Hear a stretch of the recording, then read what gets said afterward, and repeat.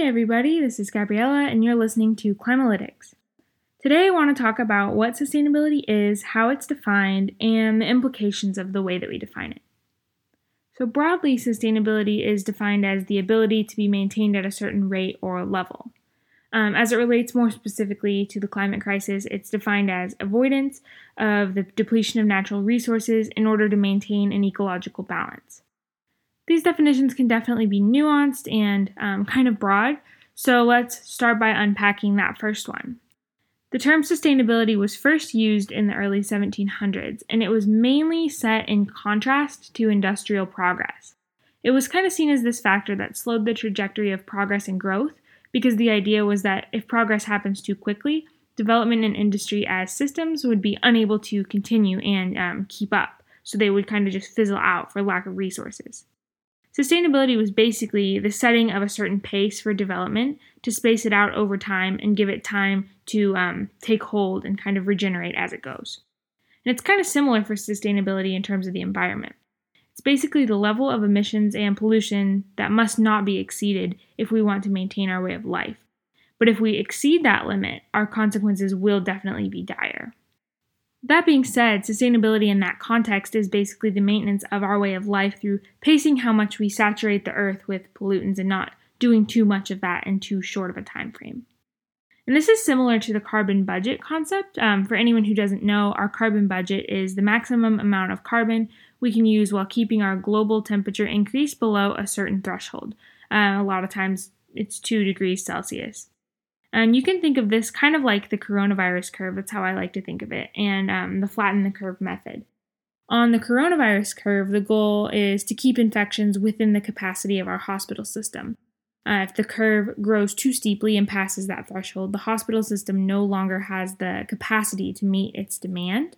With the carbon budget, or the carbon curve, as I kind of like to think about it, we're trying to stay within the capacity of our ecosystem to adapt to those changes. So if the curve grows too steeply and we exceed the carbon budget, it causes an unprecedented strain on our ecosystems, which throws off the equilibrium and the biodiversity of these ecosystems and can result in these biological disasters, right? Like pandemic diseases and fires and other natural disasters.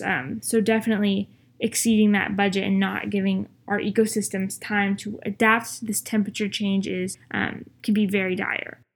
This second definition of sustainability revolves kind of around the avoidance of the depletion of our natural resources. It's kind of the way we can meet our needs as a society without depleting the resources that are available to future generations. For example, if we overfarm and don't use sustainable farming practices in our generation, there won't be enough fertile land left to grow a food supply for the future generations. So that's the importance of sustainability. It's balancing our usage with conservation to ensure that we aren't taking more than our share of the resources as a generation. So scholars often break sustainability into 3 pillars. First, economic viability, environmental protection, and social equity. That first factor, economic viability, refers primarily to the distribution of wealth and the way that we orient our economy, right? So as the population grows and climate change creates a larger strain on global food supplies in the global economy, there are some people with a lot and many people with nothing. And as the climate crisis worsens, this uneven distribution of wealth will exacerbate its impact on people with lower socioeconomic statuses. And another thing is that our economy is oriented kind of around fossil fuels and around unsustainable businesses and unsustainable business practices. And that is the center of our economy. And as long as that remains the center of our economy, it will continue to have negative impacts on people in lower socioeconomic classes. And the reason those industries remain so central is because for the people who are invested in them and the higher ups in these companies, they are making a lot of money off of these industries. But overall, these industries, like the fossil fuel industry, are harmful to the environment. And in order to be sustainable, the distribution of wealth must be addressed in the context of our economy and its future development. So we have to figure out how do we shift this focus away from unsustainable business practice and towards business practices that are going to be equitable for all people, that are going to work towards sustainable solutions. So that's definitely a very important part of sustainability. The second pillar, which is environmental protection, involves the more concrete, more basic ideas people think of when thinking of sustainability. So like recycling, reducing pollution, and the act of switching to renewable energy. So these are kind of the more concrete ways to think about sustainability. And the third pillar, which is social equity, encompasses the idea of environmental justice and environmental injustice. For example, people living in lower income communities or communities of color often breathe more polluted air, they drink more contaminated water, and they experience a disproportionate number of climate-related complications like cancer, asthma, and problems with pregnancy.